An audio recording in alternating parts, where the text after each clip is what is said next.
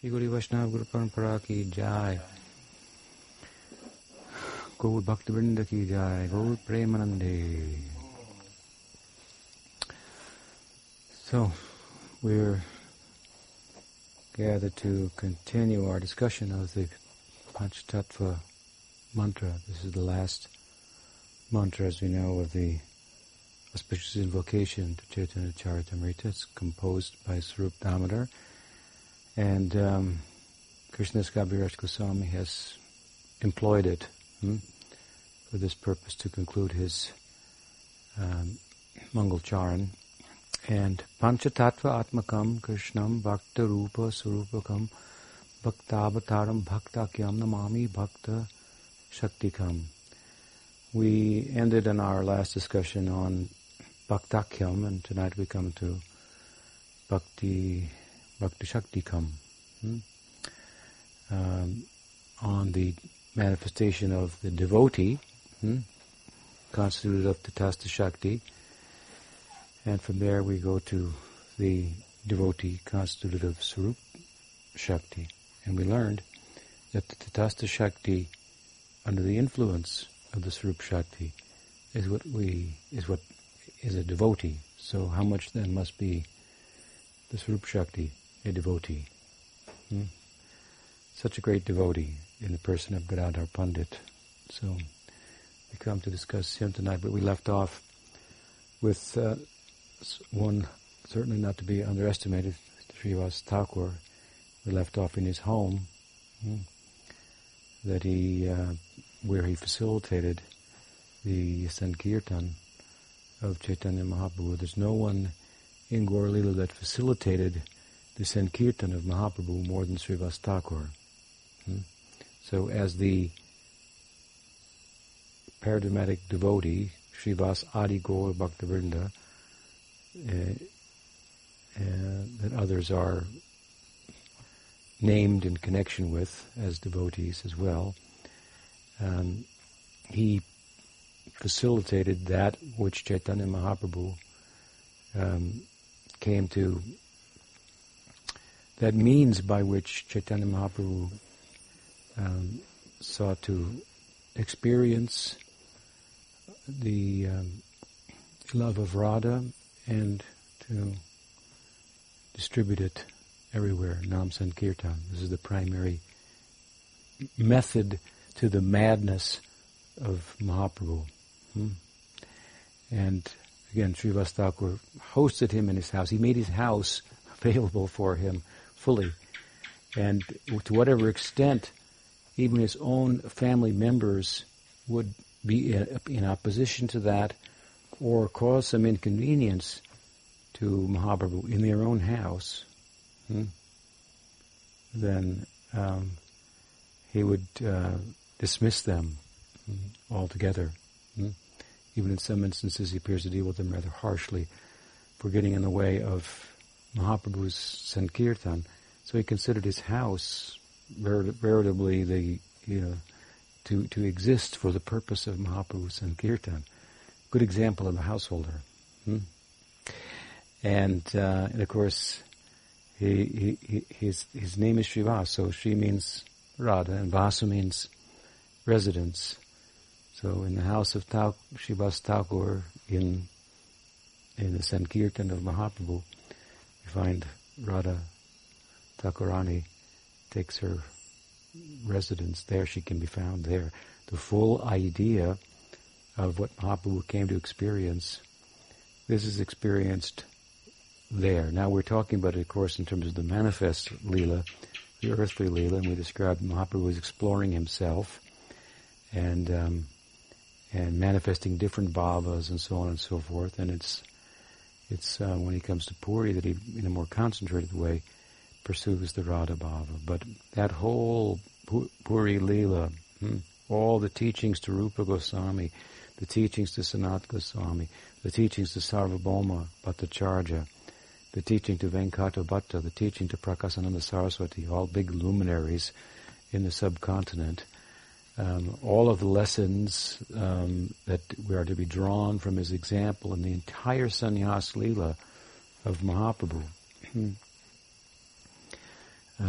this all more or less serves as the ground in the courtyard of Srivas Thakur, where this Sankirtan, Rasa Sankirtan, was performed. In other words, all of that, imbibing all of that Sambandha Gyan, understanding all of that theoretically and putting it all into practice, is all part of entering into the Sankirtan at the house of Srivas Thakur in the Aprakat Lila, in the unmanifest Lila, in the Nitya Lila. Because our entry will be ultimately there. Of course, we'll enter through in the manifest Lila to some extent to be trained to enter the Nitya Lila. So it's a very special place, Srivasangam. I was fortunate to have performed kirtan in that place. Maybe some of you have as well. So this is where we left off at a really exciting point, if you will. From there, leaving the house of Srivas Thakur, where not just anyone was allowed to get in. Again, they had to have all this qualification, bhakti qualification. The minimal qualification for bhakti, of course, is the faith in the efficacy of bhakti, but that is cultured and grown and developed. Faith turns into taste and so on and so forth. And as we know, there's a progression in bhakti. And so this is for very highly qualified bhaktas. But Mahaprabhu came out of Srivas Angan and his private kirtan to make it public, and himself personally show the way. He began in Nadia to perform the Sankirtan. Ultimately he took sannyas and went to Puri and traveled throughout India and so on and so forth. So this, just as the Mathura Leela of Krishna and the Dwarka Leela of Krishna, properly understood, are all pointing back to the virtues of the Vrindavan Leela. As I said before, although Krishna is in Dwarka, with the queens of Dwarka and Uddhava and others and so forth, the pangs of separation experienced by the Brajbasis and the Gopis in particular is so extraordinary that we can understand that their love for him exceeds what we see in Dwarka, and therefore he must be more present in Vrindavan in his apparent absence than he is in his apparent presence in Dwarka. And this is the teaching. So similarly, Mahaprabhu is taking sannyas and leaving Vrindavan, apparently, is really all for pointing back to the virtues, the glory of the leaving Navadvip, I should say, the Navadvip Leela. So you can get the high end, in one sense it appears in Puri. So yes, it is the high end, and it corresponds with the house of Srivas Thakur. It's taking a different shape, though. In the shape in Puri, he's unapproachable.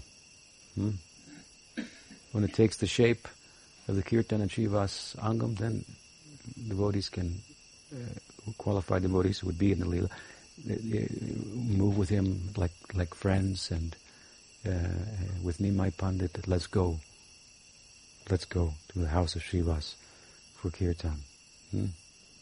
Finish some prasad and go. With Nimai, you can't all go and enter the Gambhira. So, this is where we left off, and we come then to, of course, as I say, the Bhakti Shakti, and this refers to the internal potency of Krishna, the Swarup Shakti, when blessing the Tatastha Shakti, the Tatastha Shakti, the Jeev Shakti becomes a devotee. So we ought to find very extraordinary devotees constituted out of Swarup Shakti. Indeed, the one that has been singled out, of course, in the Panchatattva is Gadadhara Pandit. So we've talked about the Swarup Shakti, many times. We've talked about it in this series of discussions. How it's the primal Shakti of Bhagavan, how, in a sense, it animates the Absolute. The essence of the Swarup Shakti is Bhakti. So a particular manifestation of the Samvid and Hladini, which are elements of the Swarup Shakti, when it manifests in the heart of a particular devotee, then a corresponding form of the Lord appears. So there's a connection, there's a oneness, there's a unity between the love of God, that is bhakti, that is the essence of the Swarup Shakti, and the form of Bhagavan, the qualities of Bhagavan, the leelas of Bhagavan. Krishna is moving under the influence of Radhika, also the full personification of the Swarup Shakti, presiding over Hladini, but Swayam Shakti, she's the source of all Shaktis. So, these things have been discussed at some length. I think we're left just to discuss the person, really, of Gadadhar Pandit, who is probably the most difficult person of the Panchatattva to understand, and the person about whom Krishnadas Kaviraj Goswami has written the least, while at the same time he's the most important person in all of Gaur Lila. So that's very interesting. We should try to explore that.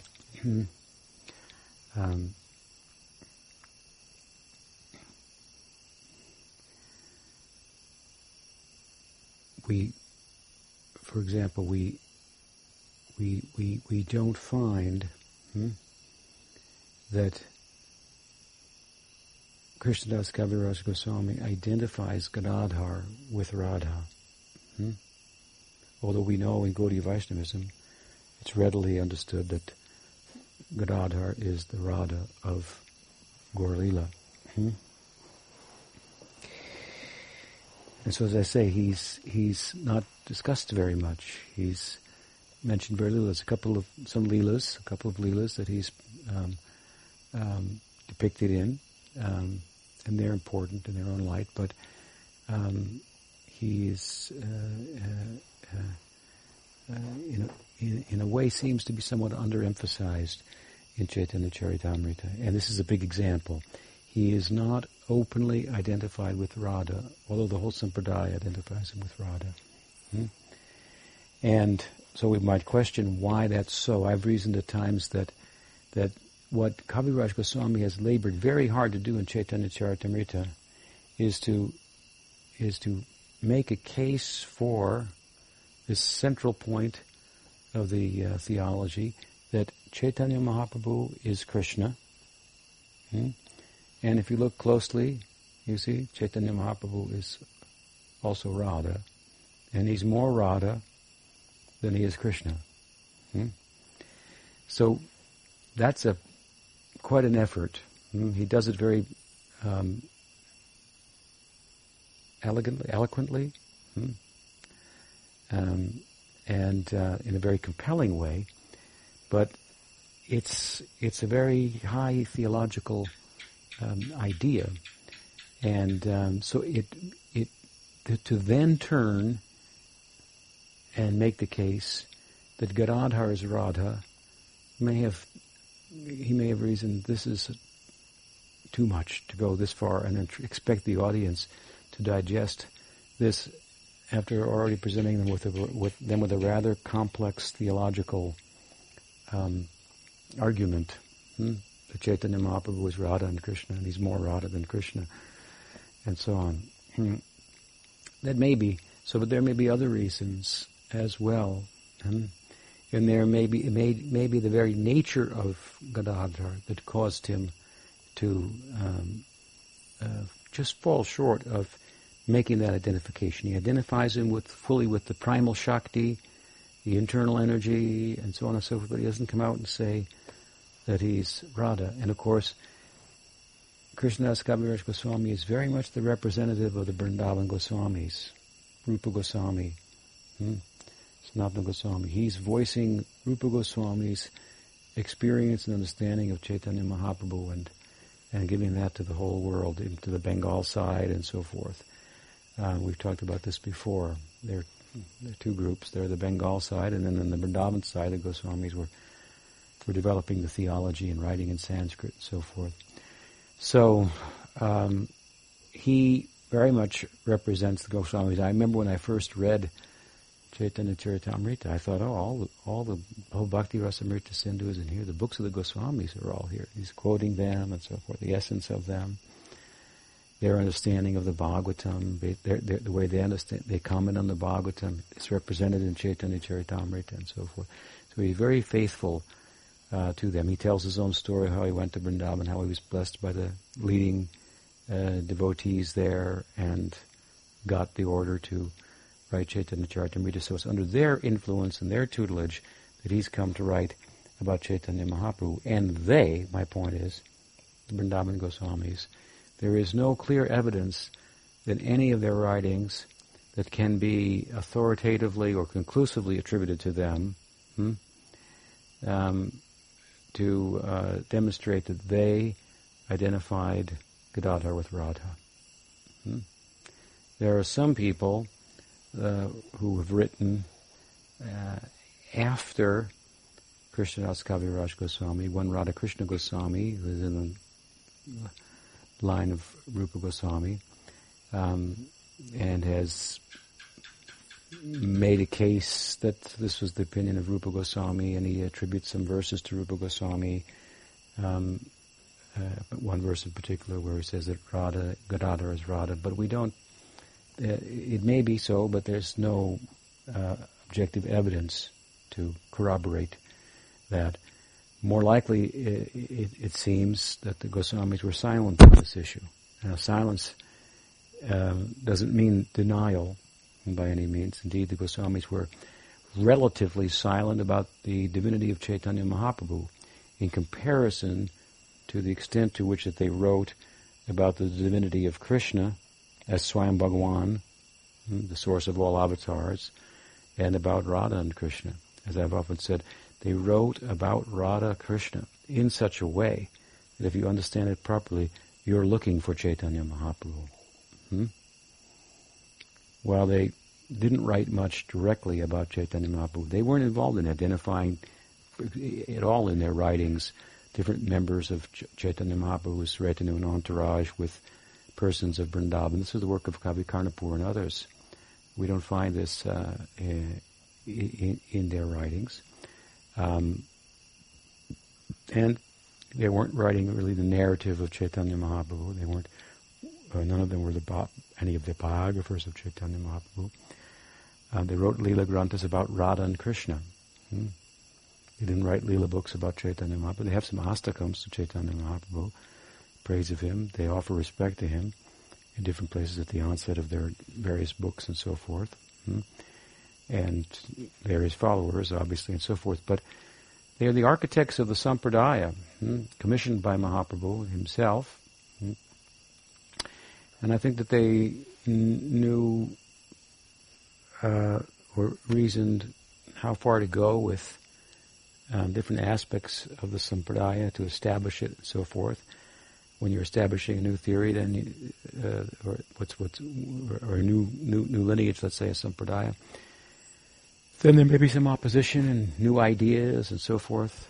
I read a quote today from Max Planck, famous physicist of the past, who said that new paradigms are never accepted until the holders of the old paradigms die. Something to that effect was the essence of what he said. You could tell that to some of my friends. That it's quite a bit of truth to that. The new ways are hard to come by. New ideas. It took Copernicus, for example, who had the initial insight as to the what do they call it? The what is it? Sun-centric, the heliocentric nature of the planet's orbit as opposed to a geocentric perspective which preceded him. But it wasn't until Galileo and Kepler and after Copernicus died and so forth, which is now quite some time, that it actually became accepted. This is a huge shift in the scientific community. So while science prides itself on objectivity and a lack of bias and so forth, we see everyone's human. You understand? Scientists are human. Science is one thing. Scientists are another. They're humans trying to be objective. That's hard. That's very difficult. When I saw part of the movie of the last Star Trek on the airplane once. Now they have new editions, I think, with new actors, but the original actors who were the Dr. Spock and the Captain Kirk, and the last mission was to find God. Is there a God? And they were going. I didn't see the whole thing, but at the end, they came to there was a conclusion, and they weren't sure if they'd found God or not. And Captain Kirk said to Spock, and Kirk was a human, and Spock was a non-human. He was what the scientist wants to be, at least in the lab, without any heart, totally objective, no emotion, to sway one, and cause a bias, and so forth. And so Captain Kirk was asked, well, so did we find him? By Spock, he said, I think that God lives in the human heart. And Spock just kind of raised his eyes. Well, it was a pretty good answer. It's like, is he there or is he not? I guess it could go one way or the other. It depends how you look at it. Which is kind of where we are, and we always will be. There will be the theists, and there will be the atheists, and then there will be the fence-sitters, the agnostics. We are kind of theistic agnostics, and that we are theistic, and in the context of our theism, we acknowledge that God cannot be known. Unknown and unknowable. He's lovable, but to know completely, in other words, is not possible. He's trying to find himself. This is Chaitanya Mahaprabhu. Understand himself from the perspective of Radha, who arguably knows him better than himself. As your friends often know you better than yourself, they're objective. You look in the mirror and you have this subjective view of what you look like. Then you get a picture of yourself and you go, that's not me. Yeah, that's you. Your friends say, that's you. I don't think that I look like that. So,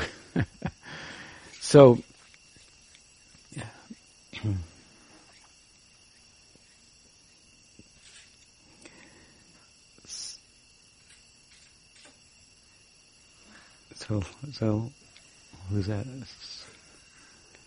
Lost me. Distracted me.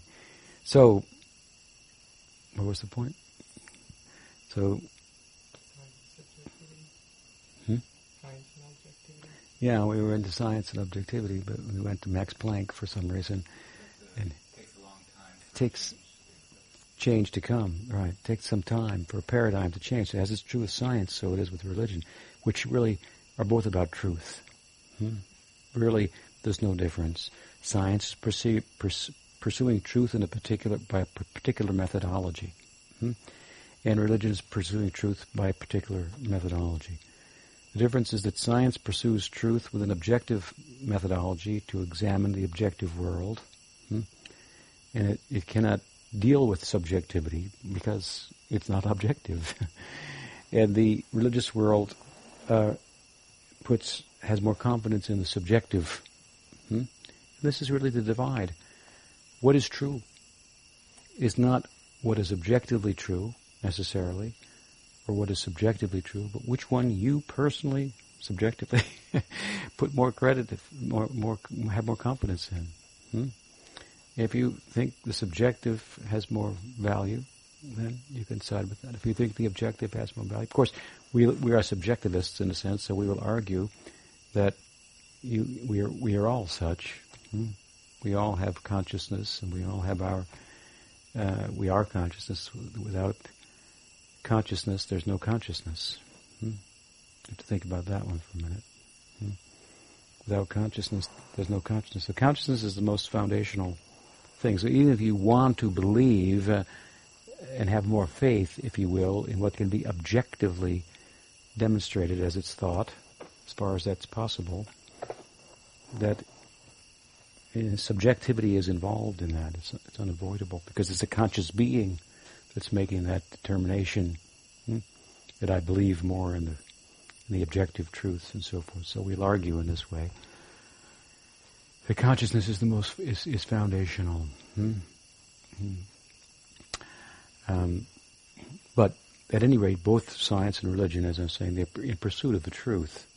They have different methodologies. There's some crossover, at least from the religious side, I believe. And Chaitanya Mahaprabhu's followers were bringing a new sampradaya, a new idea.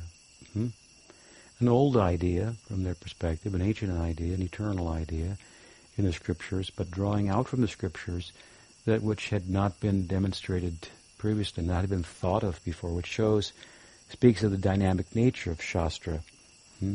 When in touch with someone with feeling for the text, something can come out that wasn't seen there previously.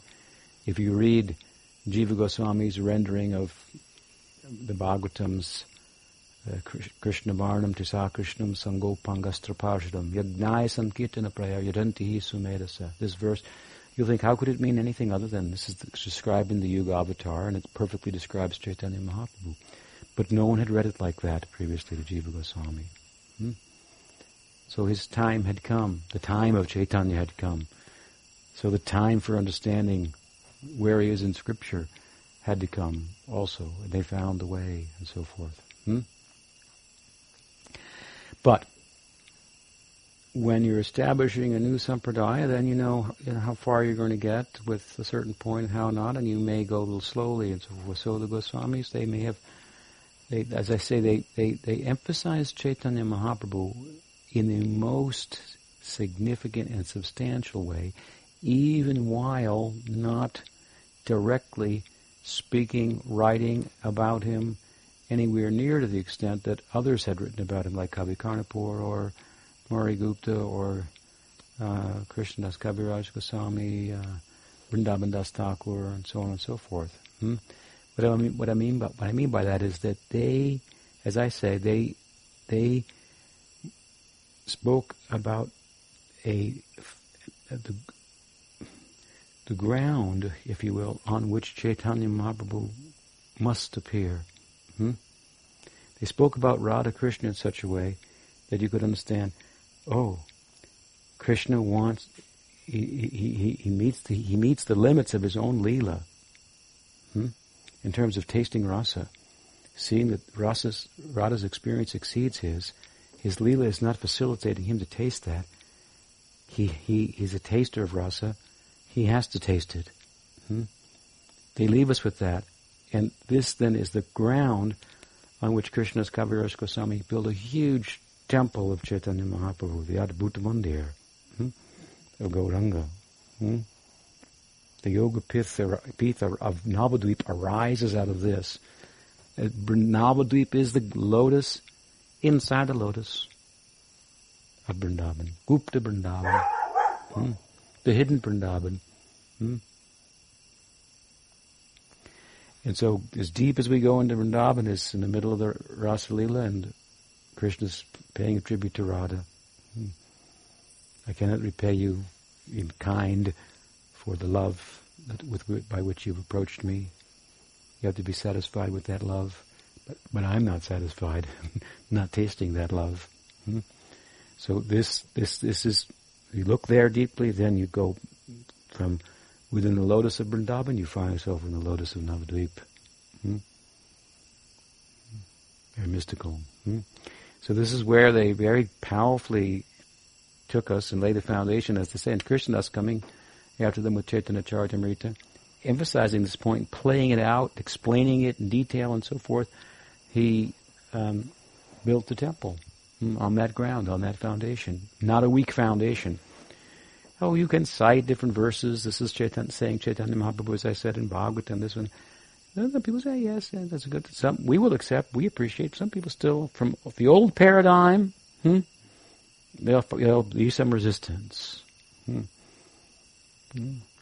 So there was some academic exercise, if you will, on the part of the Goswamis, but what they really did, more substantially, was make this foundational ground. They understood the psychology of Krishna, and made it clear.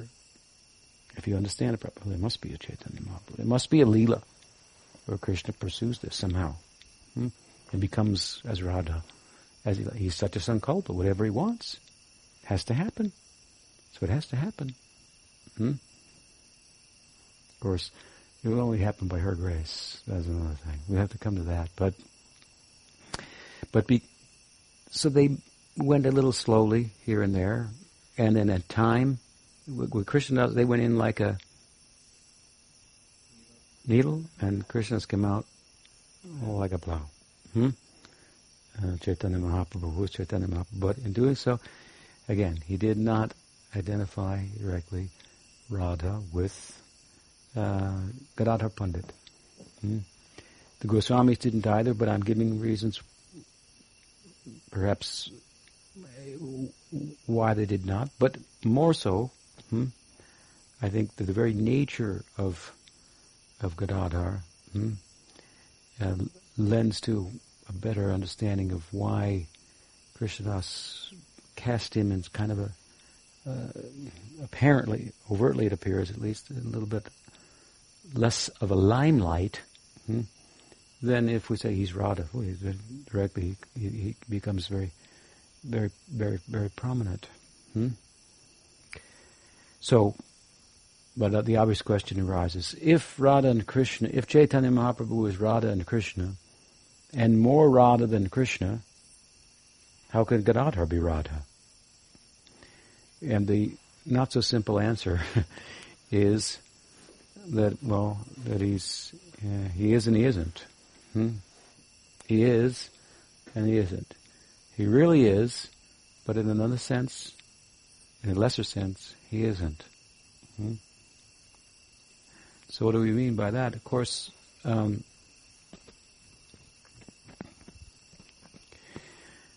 Gadadhara Pandit was the fast friend of Chaitanya Mahaprabhu from early in her life. Mahaprabhu, Chaitanya Dev was maybe 1 year older than Gadadhara Pandit. So they were very close by age. Nityananda Prabhu was quite a bit older. Advaita was much older. Srivas was much older. Of all the members of the Panchatattva, Gadadhar is very close to him in age. So just the same age just causes a bond in itself. And Gadadhar was a Pandit, very learned, scholarly, Brahminical. Chaitanya Mahaprabhu was also Nimai Pandit, a scholar. So they had some things externally in common, and they were inseparable in Vrindavan. While Mahaprabhu, Nimai Pandit is experiencing himself in different ways. He's Swayam Bhagavan, now in the dress of a devotee of himself, and sometimes showing this bhav, sometimes showing that bhav. And there's a famous occasion in which he's feeling great pains of separation, like Radha in Navadvip, and calling out to Gadadhar Pandit, "Where is Krishna? Where is Krishna?" And what does Gadadhar say to him? "Be careful, don't worry, Krishna is in your heart. So calm down." Then Mahaprabhu began to scratch his chest like this, to try to seriously and forcefully to open his heart to find Krishna. So Gadadhar had to stop him. And Sachi saw this and said, "You protect him. Stay with him always. Protect my son from himself, from his ecstasy." So she appointed Gadadhar. It's Yashoda Mai's greatest ambition that Krishna will marry Radha.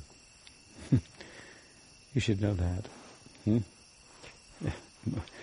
She very much wants her son to marry, and she very much wants him to marry Radha. That is her only choice for him. Main choice, only choice, really, primary choice. But of course, the nature of the Leela is such that that's not possible. Oh, because Krishna's birth chart said at a young age he would leave for foreign lands, then what would become of her? So, can't marry a person with a chart like that. He's married at an early age, then he'll go away and live in a distant place in Dwarka and so forth. But she feels it's right. Of course it is, because they are Swakiya. They are one. Radha only belongs to Krishna. Not to anyone else. but for the sake of Parakiya, that Krishna takes so much pleasure in, then there have to be obstacles, as the nature of Parakiya, obstacles to the love. So she wants that. Here in Gaur Lila, she has the chance to take Radha in the form of Gadadhara by the hand and say, you stay with him always. Certified by Sachimata. So they are fast friends. When Mahaprabhu left Nadia to take sannyas, Gadadhara Pandit was with him. Followed him all the way to Puri. Sachimata, who's none different than Yashoda in Gaur Lila, she told Chaitanya Mahaprabhu, Sri Krishna Chaitanya, her boy, Vishwambar, Nimai Pandit, as he was nicknamed by Sita Thakurani, Advaita's wife, had become Sri Krishna Chaitanya. What a big name, Sri Krishna Chaitanya, as a sannyasi. And he wanted to go to Vrindavan, but Sachi intervened and said, you go and stay in Puri. Puri is also a holy place, but it's close to Navadvip, like another room in the same house, so we can always get news of you. All the inhabitants of Navadvip, they could hear news readily, they could go at times, like during the Chaturmasya, for Rath Yatra they would go. So Sachi engineered this. Mahaprabhu had taken sannyas, but then seeing his mother, who had come after he had taken sannyas and started to wander, and Nityananda Prabhu tricked him and brought him back to the house of Advaita. Everyone came except Vishnupriya, but Sachi came. Seeing his mother, he said, what have I done? In madness, at 24 years old, I've taken sannyas. Mother, I put myself in your hands. What kind of sannyasi is that? How embarrassing. So, not wanting her son to be criticized by the religious people for giving up sannyas, but not wanting to lose his company, she made this solution that you stay with the sannyas, but don't go all the way to Vrindavan, too far away. We'll never hear about you. Go to Puri, which is close. There's a lot of commerce between Puri and Navadvip. So we'll be able to hear of you regularly, and some devotees can visit regularly. And of course they did, hundreds of them would come annually to Puri to spend the rainy season and perform the Rath Yatra with Chaitanya Mahaprabhu. So Sachi Devi engineered this and sent Gadadhara with him, of course. Gadadhara went, so Mahaprabhu was to reside in Puri. What did Gadadhara do? He took a vow to never leave Puri. When Chaitanya Mahaprabhu left Puri to go to Vrindavan for a visit, Gadadhara followed him and broke his vow. It's like gopis break the vow. Radha breaks her apparent vow in marriage commitment and so forth in the context of the Leela for the Parakiya. So Gadadhara broke his vow. And Mahaprabhu said, now you've broken your vow. Okay, you made your point. Go back to Puri. You've made your point. This is the point.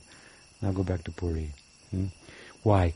Because if you come with me to Vrindavan, it will be a problem. If you're too close to me now, it will be a problem. I'm trying to pursue the Radha Bhav. You are Radha. If you're with me, always, close, then it will be difficult. You are Radha. I want to be Radha. I need your blessings to be Radha, but there's some problem here. Now in Puri, in a concentrated way, Chaitanya Mahaprabhu is trying to become Radha. Experience Radha Prem. We'll see in the Puri Lila, Gadadhara, he would give Bhagavatam class, he was given the Toda Gopinath temple, in the service of Gopinath from Mahaprabhu's own hands and so forth. But as the Leela unfolds gradually, Gadadhara moves to the shadow. He's not with him in the end. Because the more that Gadadhara is Radha, the more Chaitanya Mahaprabhu will be Krishna. He is Krishna, but he wants to be Radha. This is the important feature of his Leela. In Navadvip, if Chaitanya Mahaprabhu, if she gives, she's trying, Gadadhara's trying to give her bhav to Chaitanya Mahaprabhu, but it's not an easy thing. And how it will affect him is very powerful. So she gives a little, and then she appears as Lalita, a slightly diminished from Radha's bhava, the bhava of Lalita Sakhi. When we say diminished, of course, we don't mean in a negative way, because it doesn't mean she's not Radha when she's Lalita, because Lalita could not give Chaitanya Mahaprabhu directly Radha bhav. She doesn't have it. Got something very similar. Only Radha could do that. You understand? So he's fully Radha, and to the extent that he gives Radha's bhava to Chaitanya Mahaprabhu, he appears in a diminished condition as Lalita in Nadia, where there's a very little crossover. And Mahaprabhu is tasting the Radha bhav in the Prakat Leela. And in Puri, as it becomes more intense, then you find him in Rukmini bhav. Gadadhara. And then retiring from the picture, commissioning Radha commissioning her best friends, Lalita and Vishaka, to help him, instructing them, but she can't be there. She could not go to Vrindavan with Chaitanya Mahaprabhu. These are the internal reasons. Also, if we emphasize that Gadadhara is fully Radha in all respects, then we tend to emphasize that Chaitanya Mahaprabhu is Krishna in all respects. Now he is Krishna in all respects, but he is Krishna in a particular mood also. So Gadadhara is Radha fully, but in a way, in a manifestation that corresponds with the mood of Krishna in this particular Leela. This is a very significant point, of course. That's why Vrindavan Das Thakur is very blunt in Chaitanya Bhagavat when he says, Chaitanya Mahaprabhu is Krishna. He can experience all bhavas, but he should only be worshipped in consideration of the particular mood that he's cultivating, or not in a way that interferes with that. It means that there's a section of devotees that say, the Chaitanya Mahaprabhu is Krishna, Gadadhara is Radha. He's fully Krishna. Therefore, he's Rasaraj Gaur. Therefore, he tastes all sentiments. Therefore, we want to have Parakiya Bhav with Chaitanya Mahaprabhu. Vrindavan Das is against this. Yes, he's Krishna, and some of Nityananda Prabhu's associates may see him as Krishna. Yashoda Mai may experience him in Vatsalya Bhav. To some extent, Nityananda Prabhu's friends in Sakya Bhav. They're all in Dasya Bhav, in Gaur Leela. Gadadhara is in Dasya Bhav, and in the context of his Dasya for Gaur, he experiences the Madhurya of Krishna Leela. This is the secret of Gaur Leela.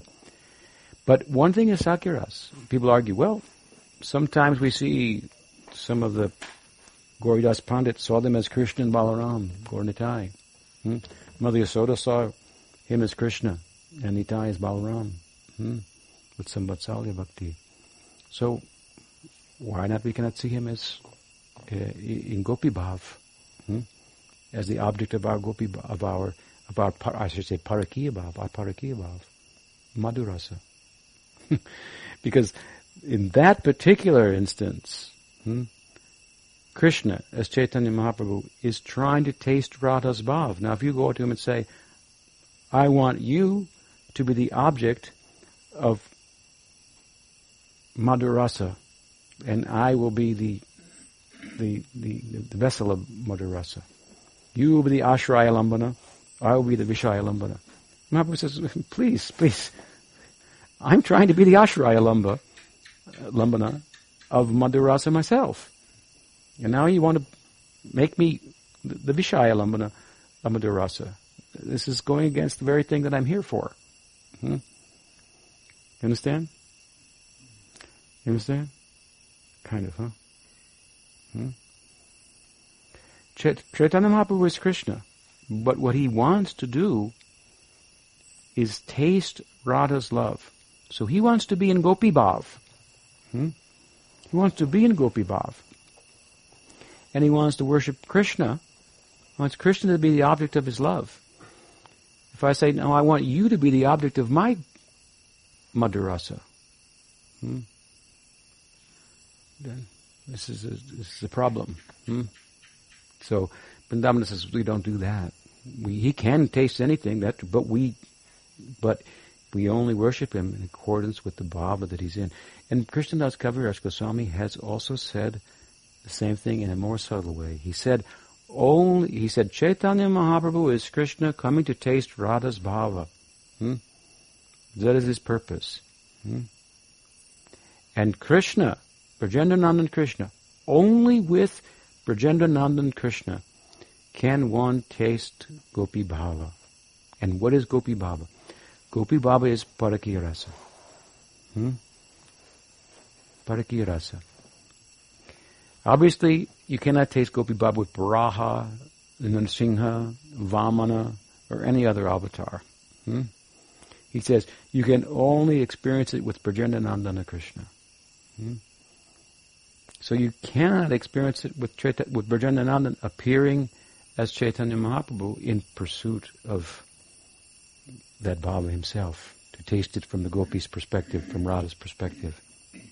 This is called Gaur-Nagari, Nadia, Nagari, different nuances of it. And so neither Krishnadas nor Vrindavan Das accept this. The Goswamis have never said anything about this, never suggested this, no sadhana for this or anything of the sort. And it goes against the very core purpose of Chaitanya Mahaprabhu's descent. This is the position of Vrindavan Das, this position of Krishnadas Kaviraj Goswami. That's why we have to say Gadadhara is Radha, but he's Radha in a particular way that corresponds with the way in which Chaitanya Mahaprabhu is Krishna. Because if he's fully Radha in every respect, then Chaitanya Mahaprabhu has to be Krishna in every respect, and then you have your argument. Let's have Madhura Rasa with Chaitanya Mahaprabhu, which would have been a huge problem, obviously, for his teaching and preaching.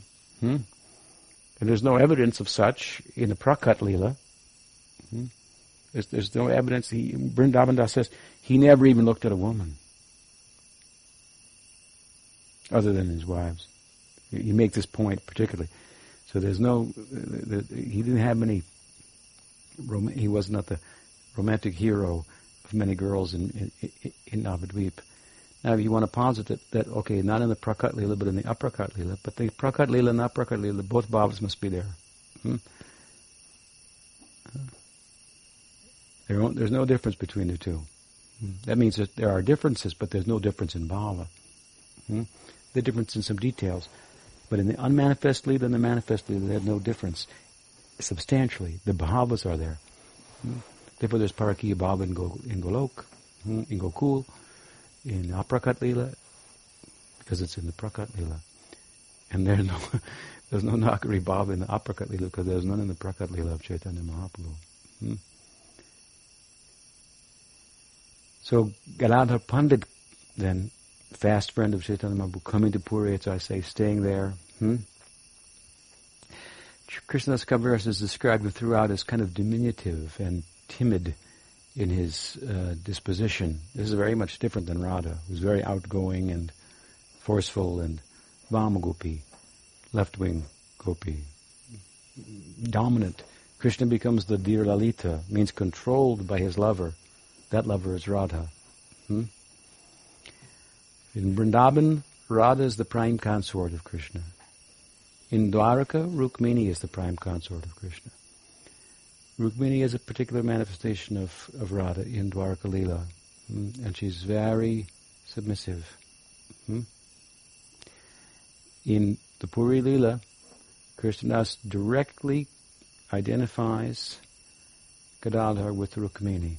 He doesn't do it at a time that corresponds with Chaitanya Mahaprabhu directly experiencing Radha Bhava, but that is the direction that the whole Puri Leela is going. The whole Puri Leela is moving in that direction. Mahaprabhu is refining what he's all about. And through Sankirtan, he comes to internal bhajan and a solitary life, living in the Gambhira, cutting himself off now from the public and so forth, and he's trying to hone that which he's come to experience. And as he goes in that direction, Gadadhar has to move a little out of the picture. She puts Vishaka in the form of Ramananda Roy, Lalita, her best friends in Krishna Lila, in the form of Swarup Damodar, as in charge of Chaitanya Mahaprabhu, helping him in ways that her presence will get in the way of. And Gadadhar moves into the shadows. Look, read the Anti Lila. It's Swarup Damodar, it's Ramananda Roy, singing different verses to Chaitanya Mahaprabhu, helping him and so forth, counseling him. Gadadhar has to be a little out of the picture. But this important thing here is that his being out of the picture, properly understood, tells us that he's the most important person of all of Chaitanya Mahaprabhu's associates. Without Gadadhar, Chaitanya could never have been successful. Gaura Krishna could never have been successful in tasting Radha's love because she owns it. Only she can give it to him. She's hesitant to give it to him for what it may do to him, what the world may think of him, like a mad person chasing after Radha's love.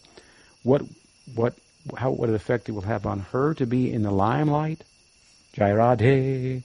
She likes to be in the background a little bit. Let Krishna be glorified. But he wants it, so, all right. Then she has to go with him, as Gadadhar Pandit.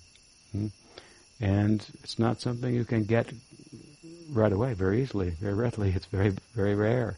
And there's a specific culture and practice for that, and so forth.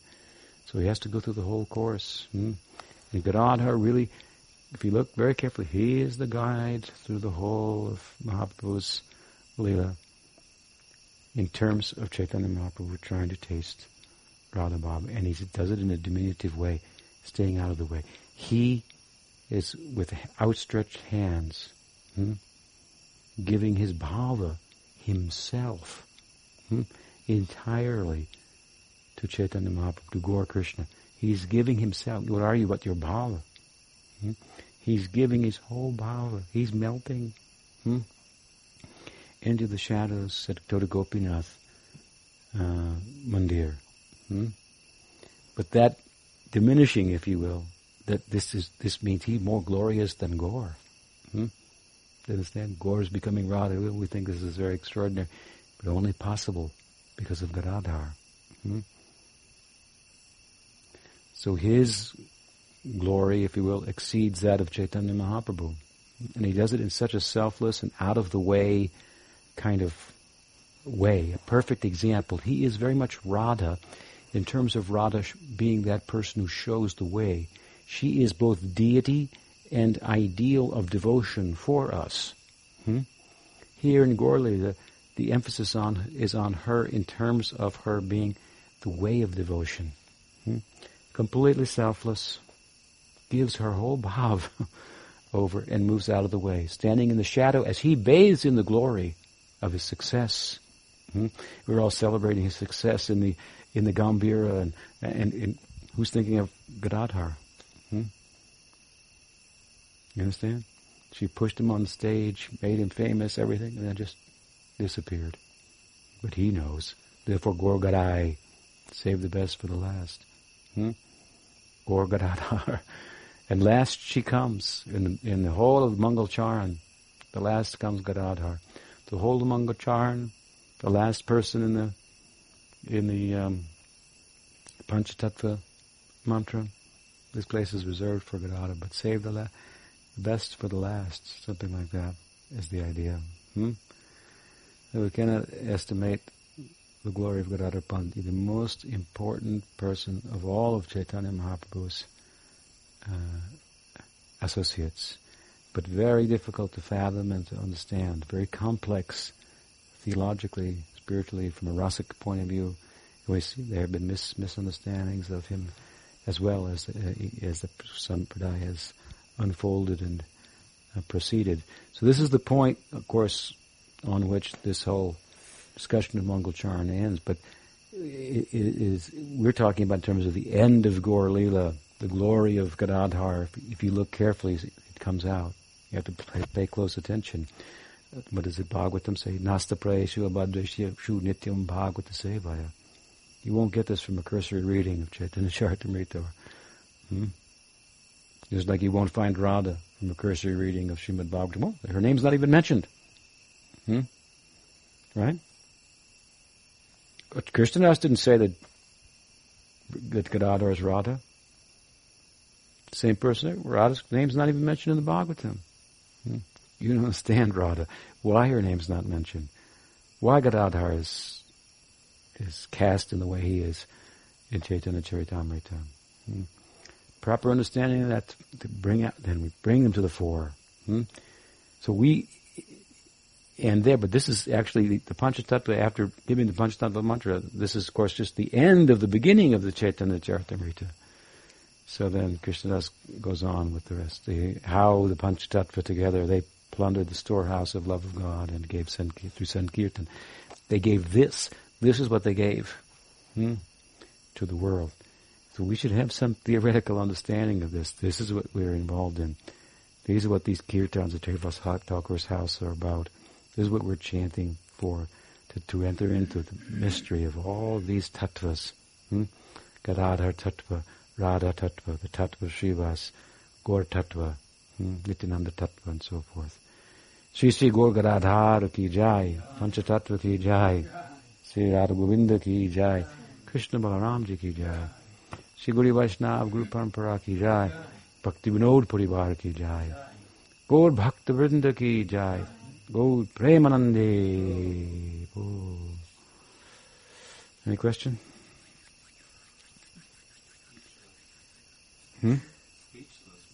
It's pretty staggering, I must say. It's a pretty incredible story of the personality of Godhead. What is the time? It's like almost 20 to 8. All right. We'll stop there. Shri Gaur Gadadhara ki jai. Gaur Premanande.